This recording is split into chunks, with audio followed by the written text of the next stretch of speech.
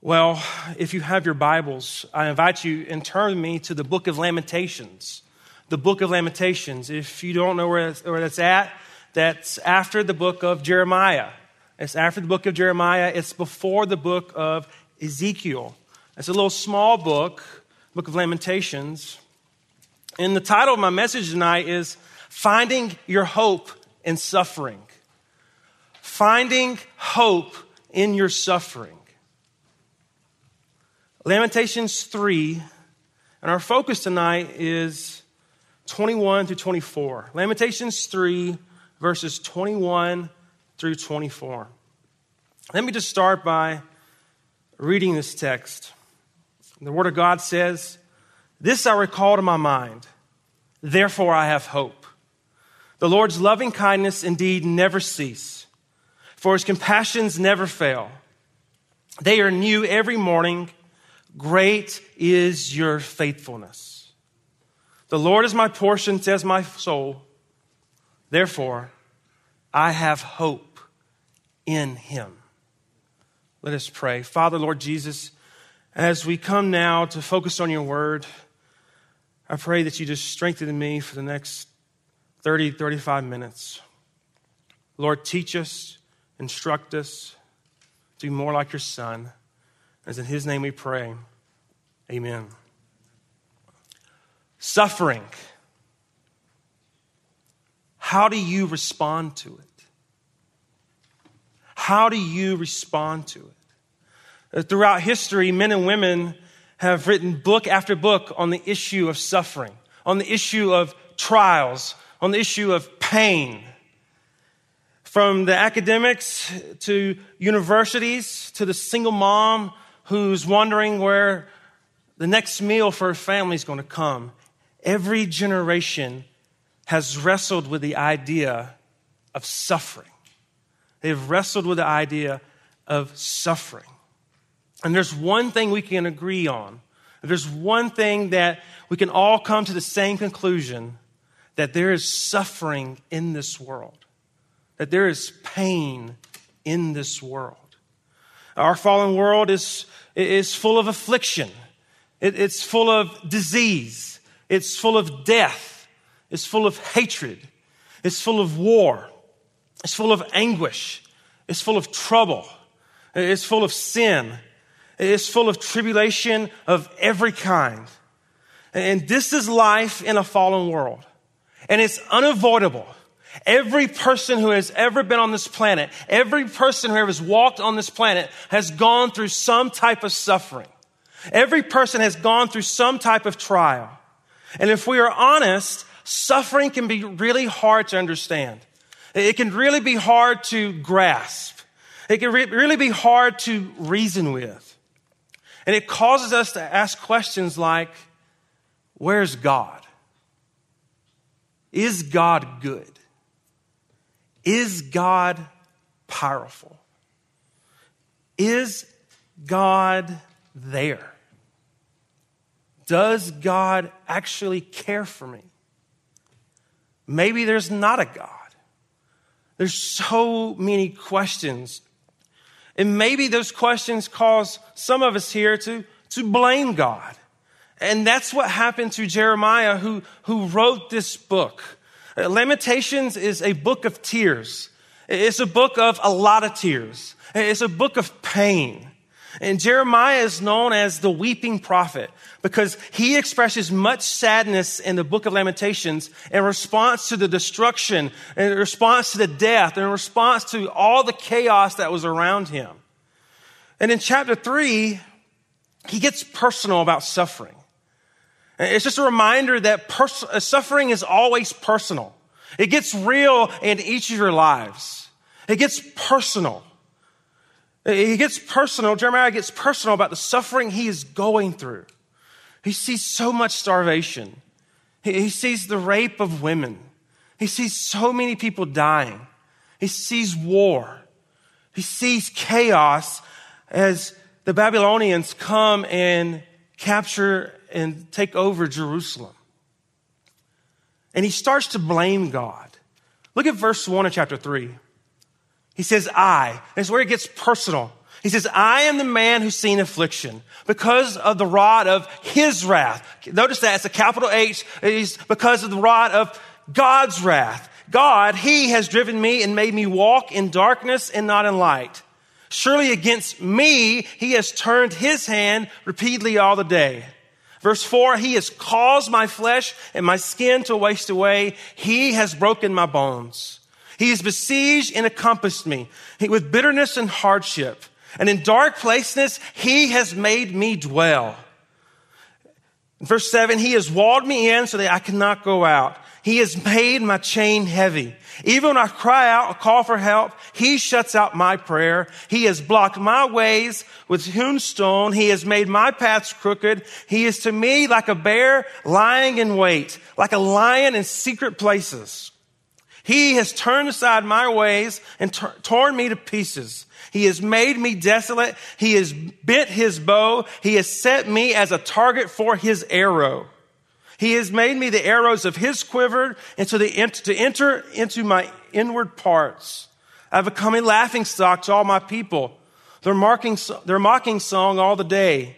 Verse 15, he has filled me with bitterness. He has made me drunk with wormwood. He has broken my teeth with gravel. He has made me cower in the dust. My soul has been rejected from peace. I have forgotten happiness. In verse 18, so I say, my strength has perished, and so has my hope from the Lord.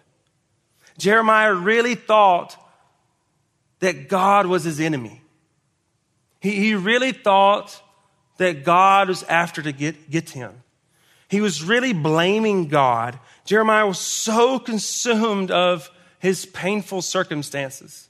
He was so consumed of everything that was going on that he started to blame God. So I want to ask you the question, how do you respond to your suffering? How do you respond to the pain in your life? How do you respond to the trials in your life? How do you respond to your suffering? Do you blame God for your health issue? Do you blame God for the death of a loved one? Do you blame God for your current work situation? Do you blame God for whatever it is that's going on in your life, do you blame him? Do you believe that God's the predator and you are the prey? Do you believe that God is the archer and you are the target because of your pain? Do you believe that God is your enemy and because of that you have lost all your hope because of the agony that you're going through? How do you respond to your suffering?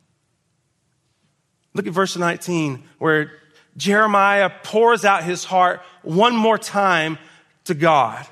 Verse 19, remember. This is a plea. This is begging. Remember my affliction and my wandering, the wormwood and the bitterness. The word for wandering here is a word that means homelessness. It's homelessness. And the word for wormwood there is poisonous. So in other words, what Jeremiah is saying is, God, don't forget about me. Remember me, God. God, don't be indifferent to my affliction. God, don't be indifferent to my suffering. God, don't be indifferent to my pain. God, don't be indifferent to my situation. God, remember me in this time of bitterness. God, take notice of my hopeless, my homeless, poison life. God, remember me. That's what Jeremiah is saying here. Look at verse 20. He says, surely my soul remembers and is bowed down within me. Surely my soul remembers and is humbled within me. He's saying, I am continually thinking about this. I am humbled. I can't get this off my mind. I can't stop thinking about this, God. Help me. My soul is in agony. I cannot get this off of my mind. God, remember me, help me. I am finally humbled. I don't blame you. Have you ever felt like that? Have you ever felt so much pain that you are bitter inside? That you are hurting inside? Not just a sad or angry, but so pain that you're inside, that your physical body is literally hurting. Have you ever felt that way? Have you ever felt like Jeremiah felt? Have you ever lost something or someone so special that your grief was almost unbearable? Maybe that's where you are tonight. Maybe that's where you are in your current life situation. You can't think of anything to be thankful for. Your life feels like it's not going anywhere. The walls seem to be crumbling around you. You feel numb to what's going on in your life. So I'm going to ask you again, how do you respond to your suffering? How do you respond to your suffering? Many of you may have heard of Elizabeth Elliot. She died not too long ago, 2015. She's a personal hero of mine. She was a Christian missionary. She was an author. She was a speaker. And she went through a lot of suffering. She went through a lot of trials. Her first husband was killed while they were doing missionary work in Ecuador. She eventually got remarried to her second husband, and then he died of cancer. Eventually, she remarried again until she passed away not so long ago. And in between all of those different phases of remarrying and marrying and bearing husband after husband and marrying and then bearing another husband, she went through so many things in her life. She went through a lot of suffering, but she responded this way. And it really summarized her life. She said this, and I'll quote, "My faith is to rest not in the outcome I think God should work out for me. My faith rests in who God is." My faith rests in who God is. When our faith rests in the outcome of external circumstances, we will have nothing steady to anchor our hope. We have nothing steady to anchor your hope. When you are looking at your life, when you're looking at your suffering, and you're looking at those circumstances, and you're not looking at who God is, you're just floating along like a tumbleweed in the air. You're not really anchored in God. Are you suffering from a sickness and hoping to get healthy? Are you single here tonight and hoping to get married? Are you jobless or in a difficult work situation and hoping for something new? Hoping in and of itself isn't wrong. In fact, God commands us to hope, but He commands us to hope in Him. He never tells us to hope in a specific outcome. He commands us to hope in Him. And that's what our text is about tonight. It's about hoping in God, hoping in the Lord, hoping in Him. And let me tell you this, no matter what you're going through tonight, no matter what you've been through, no matter what you'll go through, whether it is big, whether it is small, you have a God in heaven who is faithful. You have a God in heaven that you can trust. You have a God who sits on His throne and who is forever reigning. And you have a hope who reigns over the universe. He is your hope. He is your hope. Look at verse 21. Jeremiah says, "This hour called to my mind, therefore I have hope." Jeremiah was prompted finally by the Spirit of God to turn back, to restore the rightful place of the Word of God in his life. Despite the destruction around him, despite the chaos around him, he obtains hope by changing his focus. Because he has turned his heart back to the truth of God and His faithfulness. Now he has hope. So what is hope? What is hope? Hope involves a patient waiting for and anticipating for God's intervention. Job 13:15 says, though he slay me, I will hope in Him. Though He will slay me, I will hope in Him. It's a trusting in God because of who He is. This is what Jeremiah focuses on. Hope returns when the sufferer turns back to the truth of the Word of God and His character. And you turn back to who He is. And you take refuge in the unfailing love, mercy of God. That is what hope is. And look in verse 22. It says Lord. And notice how it's all in all caps. When you see that in your English Bible, it's it's a term, it's a translation term for you to know that's where the covenant name of God is. Yahweh. Yahweh. It appears over 6,800 times in the Old Testament. Jeremiah is using God's personal name. He's giving it emphasis. Yahweh is from the same root word that God used earlier to make himself known to Moses when he said, I am who I am. Yahweh.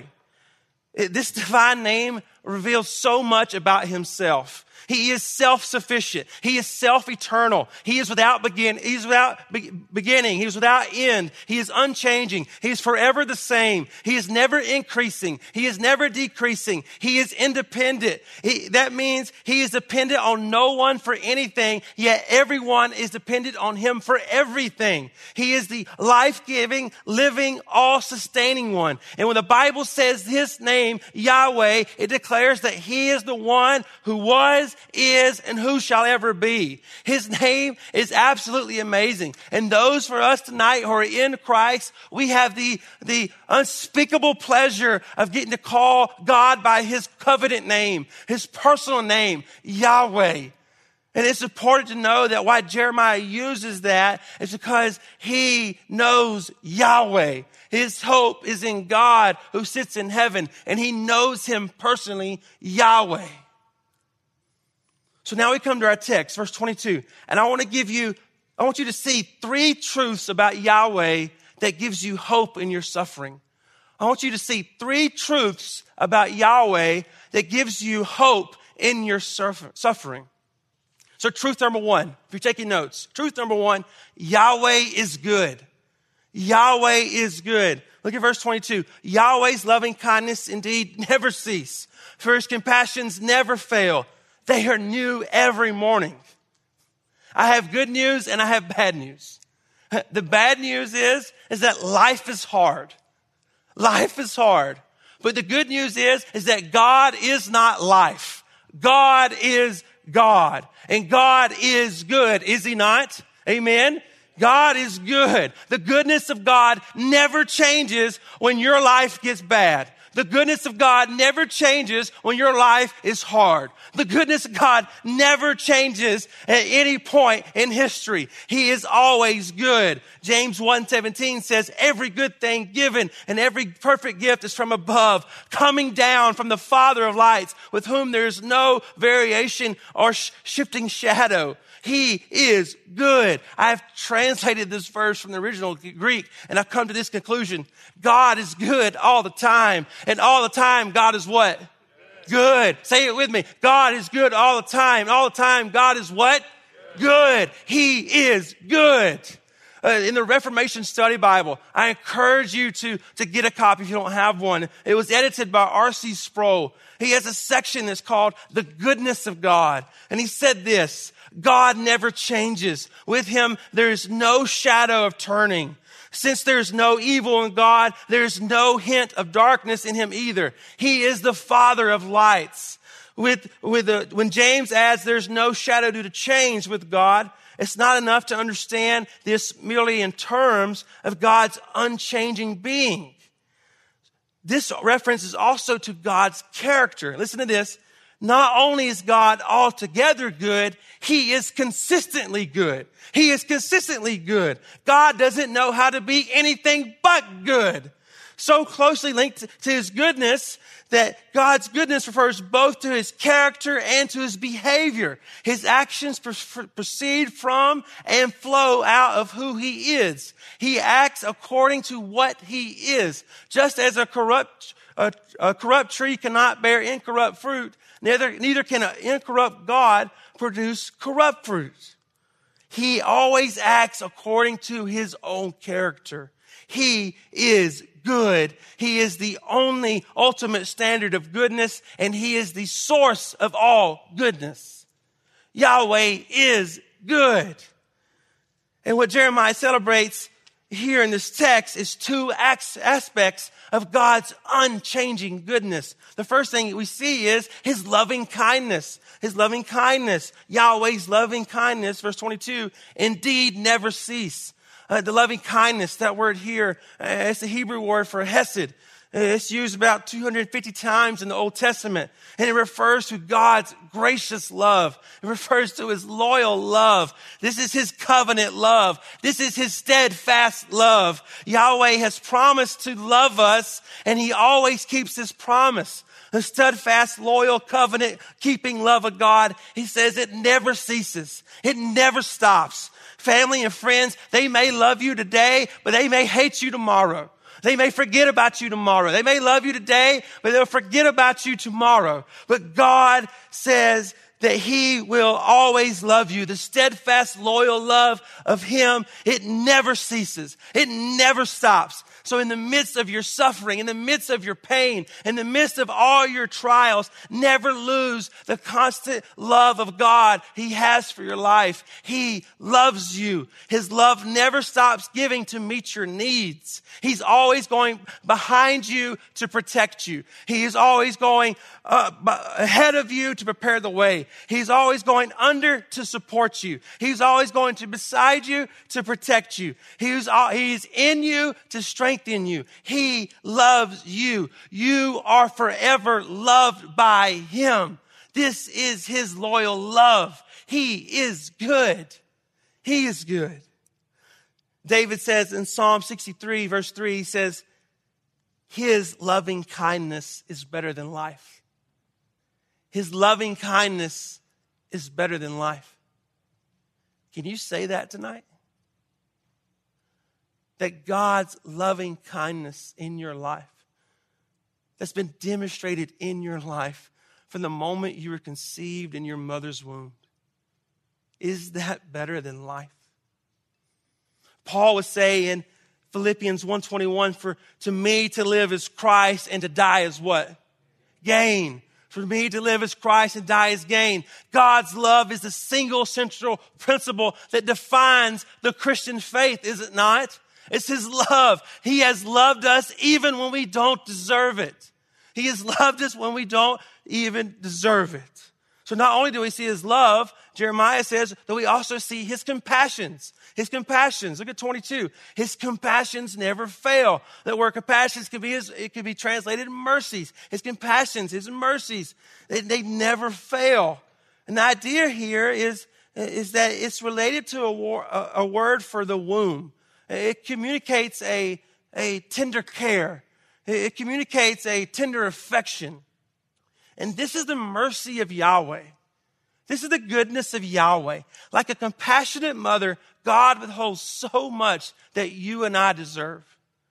He withholds so much that you and I deserve. Think about it. Can you imagine where you should be right now? Can you imagine where you should be right now if he gave you what you deserve? You deserve wrath. You deserve his anger. You deserve an eternity in hell.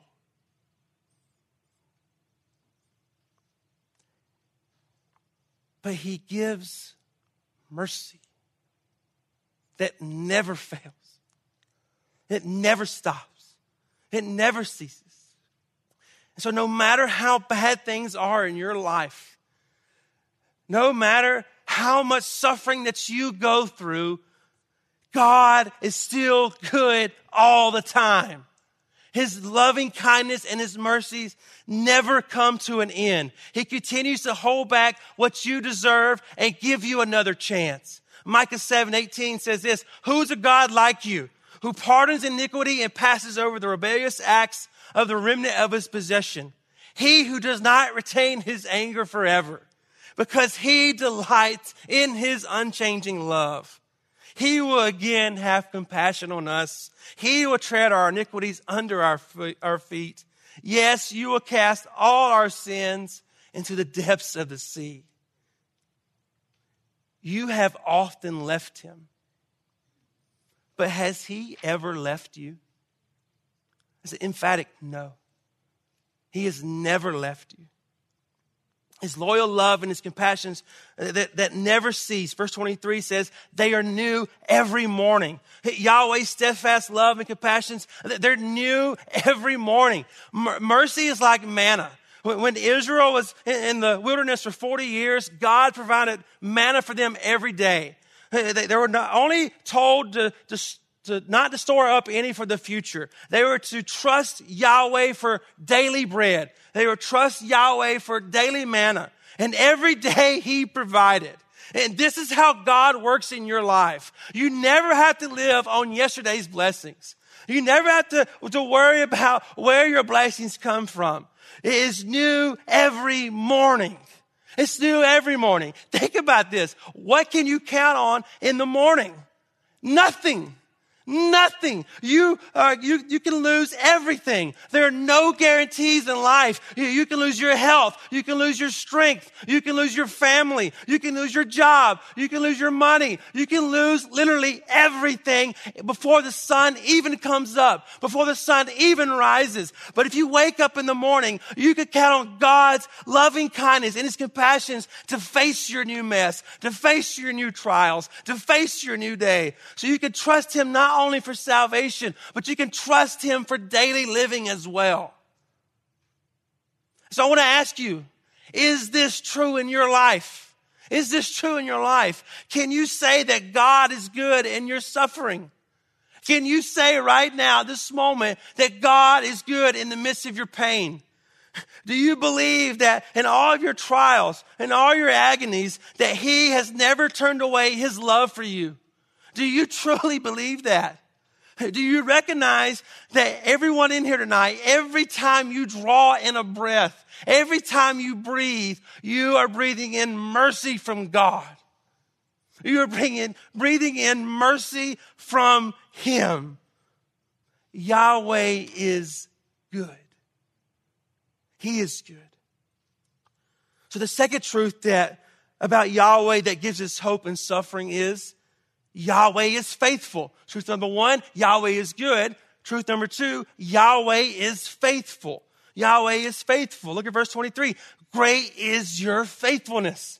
Great is your faithfulness. Here Jeremiah shifts from talking about God to talking to him. He says, your faithfulness. He's talking to him. And this is a clear sign that your theology is right. This is a clear sign that your life is in order. Theology is never an end to itself. It's always a mean to an end. Theology becomes doxology. Truth becomes worship. Sound doctrine becomes high praise. So what Jeremiah is doing here is praising him for his faithfulness. He is always faithful. The faithful means that he is trustworthy. He is steadfast. In other words, you can always count on him because he is faithful. He is faithful. The MacArthur Study Bible, it says this about this verse. I just love it. Quote, the bedrock of faith is the reality that God keeps all his promises according to his truthful, faithful character.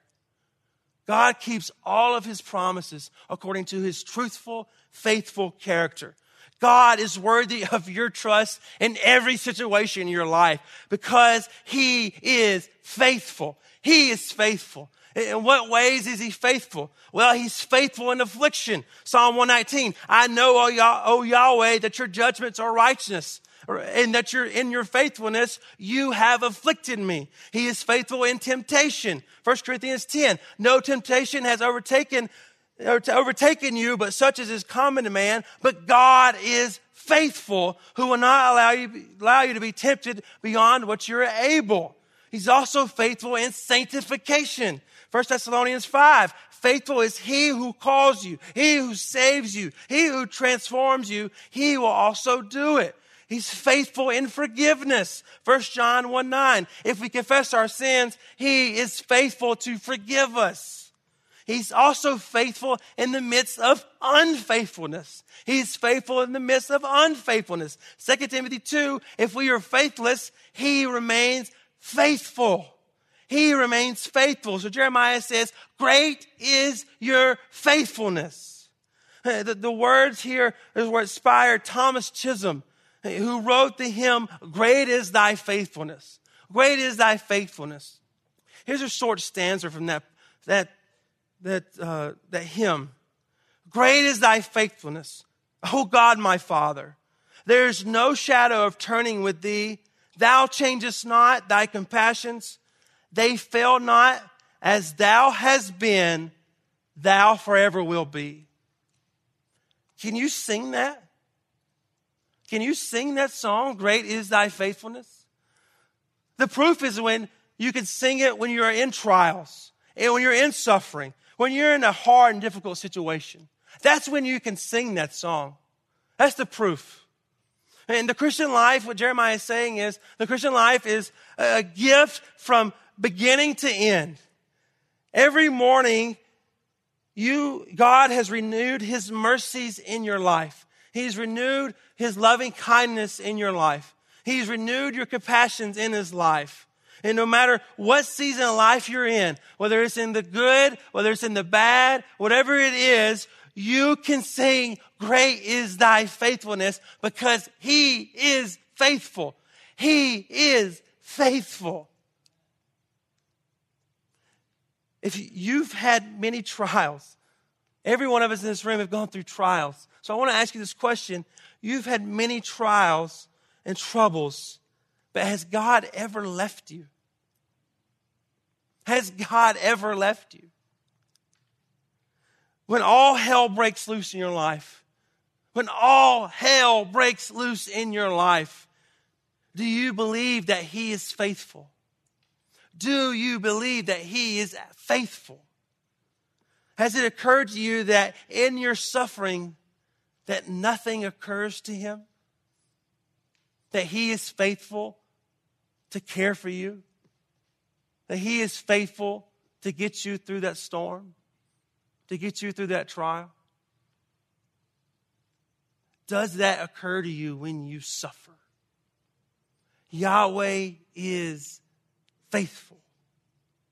So truth number one, He is good. Truth number two, He is faithful. So the third truth about Yahweh that gives hope in your suffering is Yahweh is sufficient. Yahweh is sufficient. Look at verse 24. Yahweh is my portion, says my soul. Therefore I have hope in Him. As Jeremiah reflects upon the hope-giving and the hope-sustaining attributes of God, he first speaks about God to others. Then he speaks God directly. But here, he speaks to himself about God. He says, my soul. He says to my soul. The Bible records times when a person speaks to his soul. David said, Psalm 42, and when he rebuked his depressed soul, he says, why are you in distress, O my soul? Psalm 103, David calls his soul to praise. Bless Yahweh, O my soul. Bless His holy name. In Luke 12, the rich fool seduces his soul into damnation. And I'll say to my soul, soul, you have many goods laid up for many years to come. Take your ease, eat, drink, and be merry. But here, Jeremiah's soul speaks to him. Yahweh is my portion, says my soul.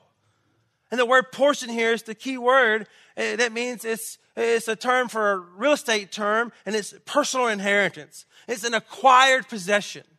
In other words, Jeremiah becomes satisfied with Yahweh alone.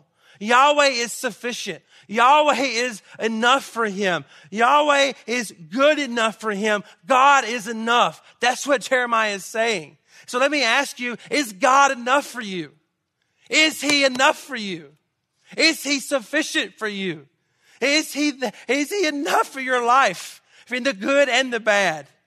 Is He sufficient for you? Is He?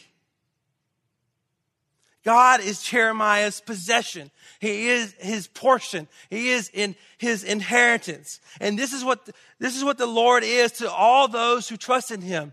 He is our portion. He is our inheritance. He is our life. Whom have I in heaven but you? And besides you, I desire nothing on earth. My flesh and my heart may fail, but God is a rock of my heart and my portion forever.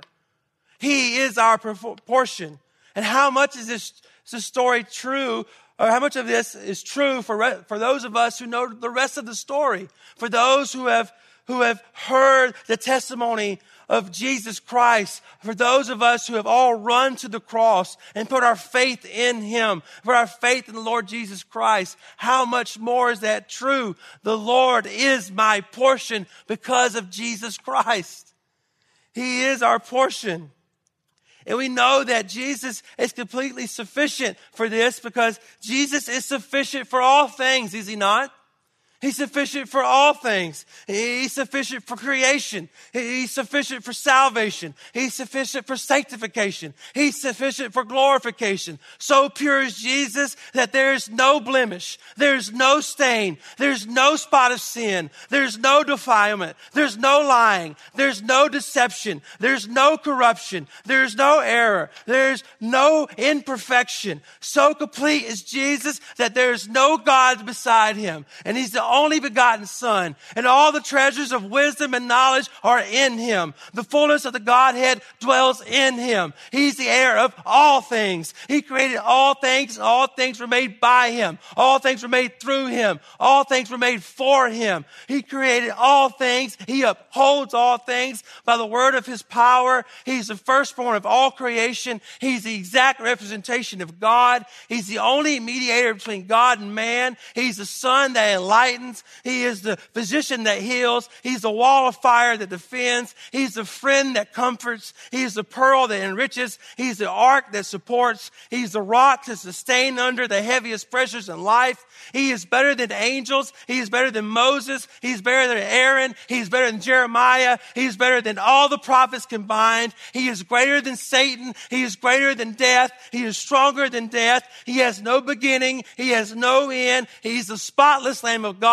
He is our peace. He is our hope. He is our life. He is the living and true way. He is the root and offspring of David. He is the bright morning star. He is faithful and true. He's the author and finisher of our salvation. He's the captain and champion of our salvation. He's the Lord of hosts. He's the Redeemer of Israel. He is the God of this world. He's a man of sorrows. He is the light. He is the Son of Man. He is the vine. He is the bread of life. He is the door. He is the Lord. He is the prophet, the priest, and the king. He is our Sabbath rest. He is our righteousness. He is the wonderful counselor. He's the everlasting Father. He's the Prince of Peace. He is the chief shepherd. He's the Lord of the nations. He's the Lion of Judah. He's the living word. He's the eternal spirit. He's the creator and he's the comforter. He is the Messiah and he is the great I am.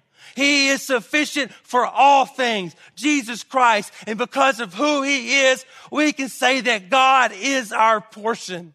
God is our inheritance. God is our life. God is everything that we do. Because everything that we do, everything that we say, the reason that we breathe is because of Christ.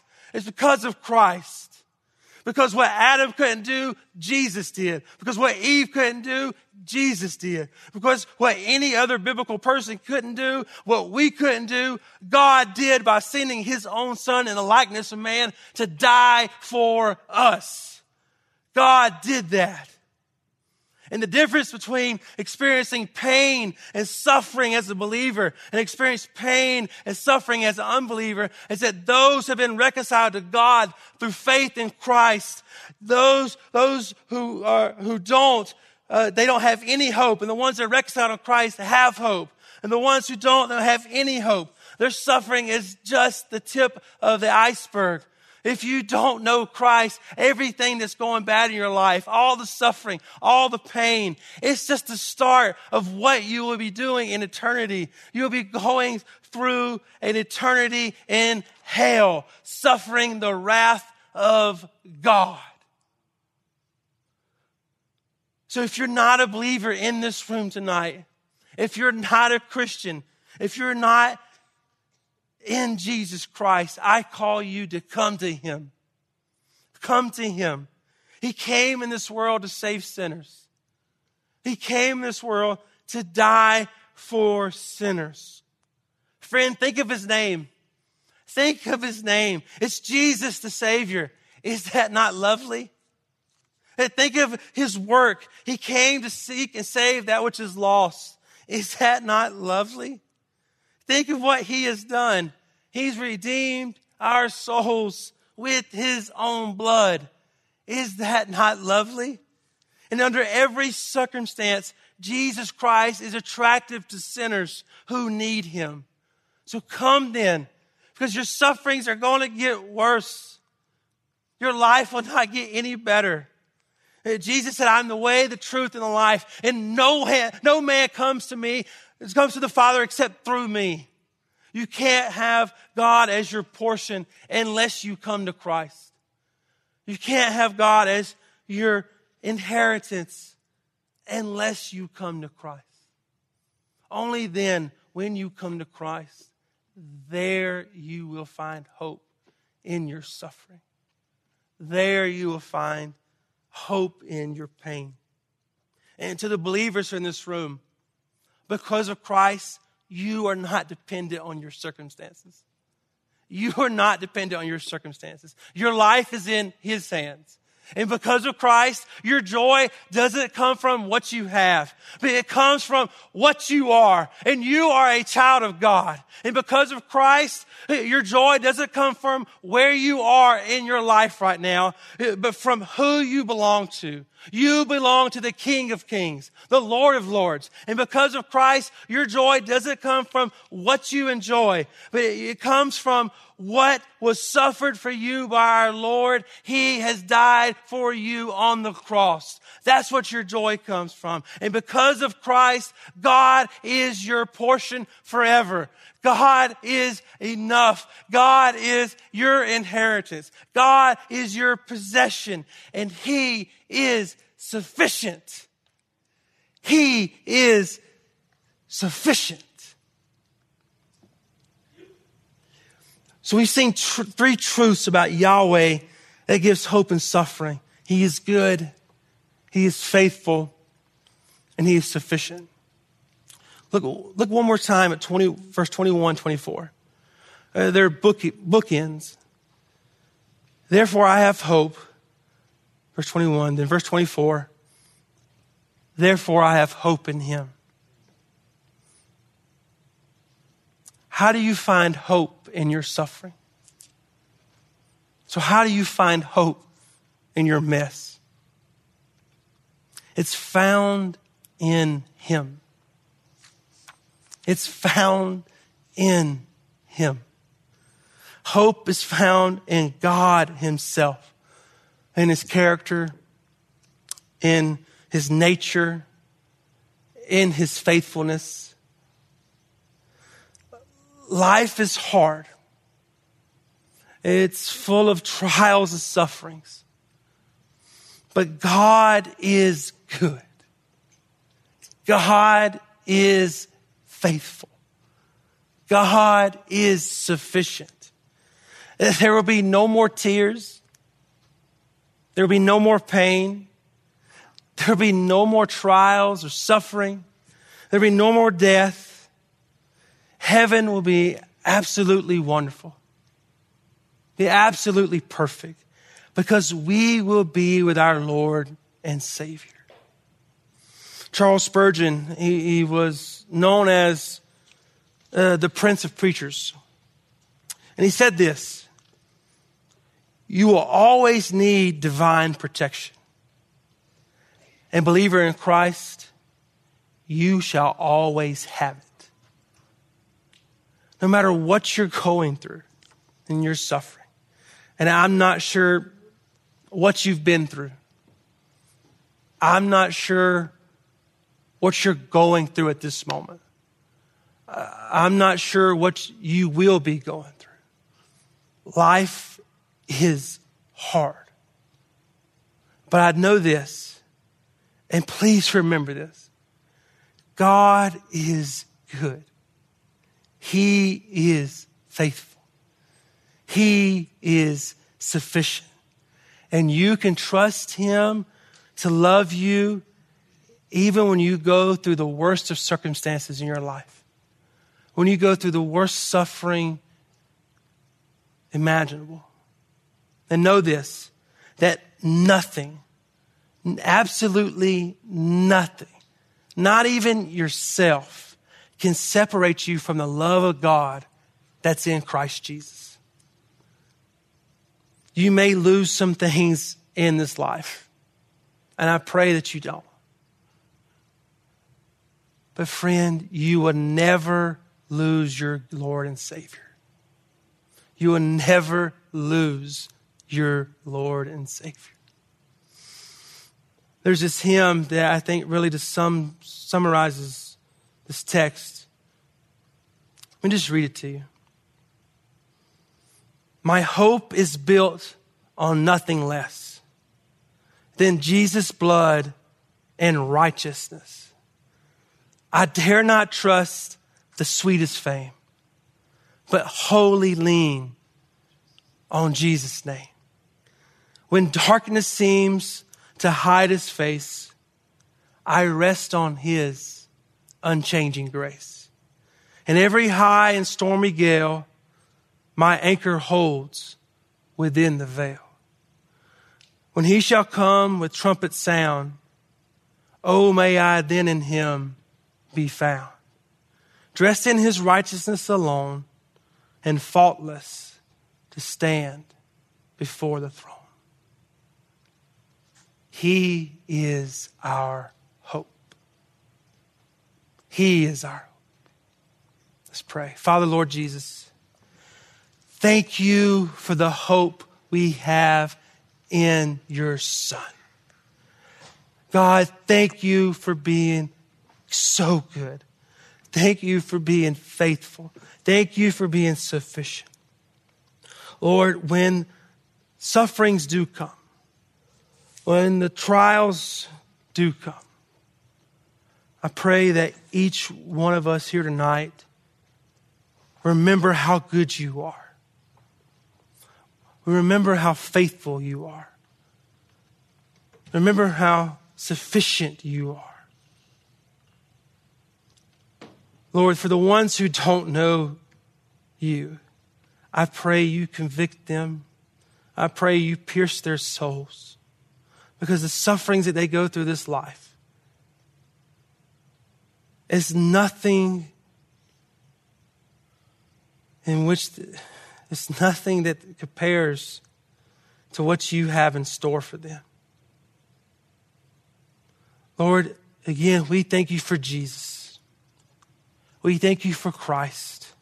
We thank you for the cross. And we thank you for the hope that we have in you. And it's in your Son's name we pray. Amen.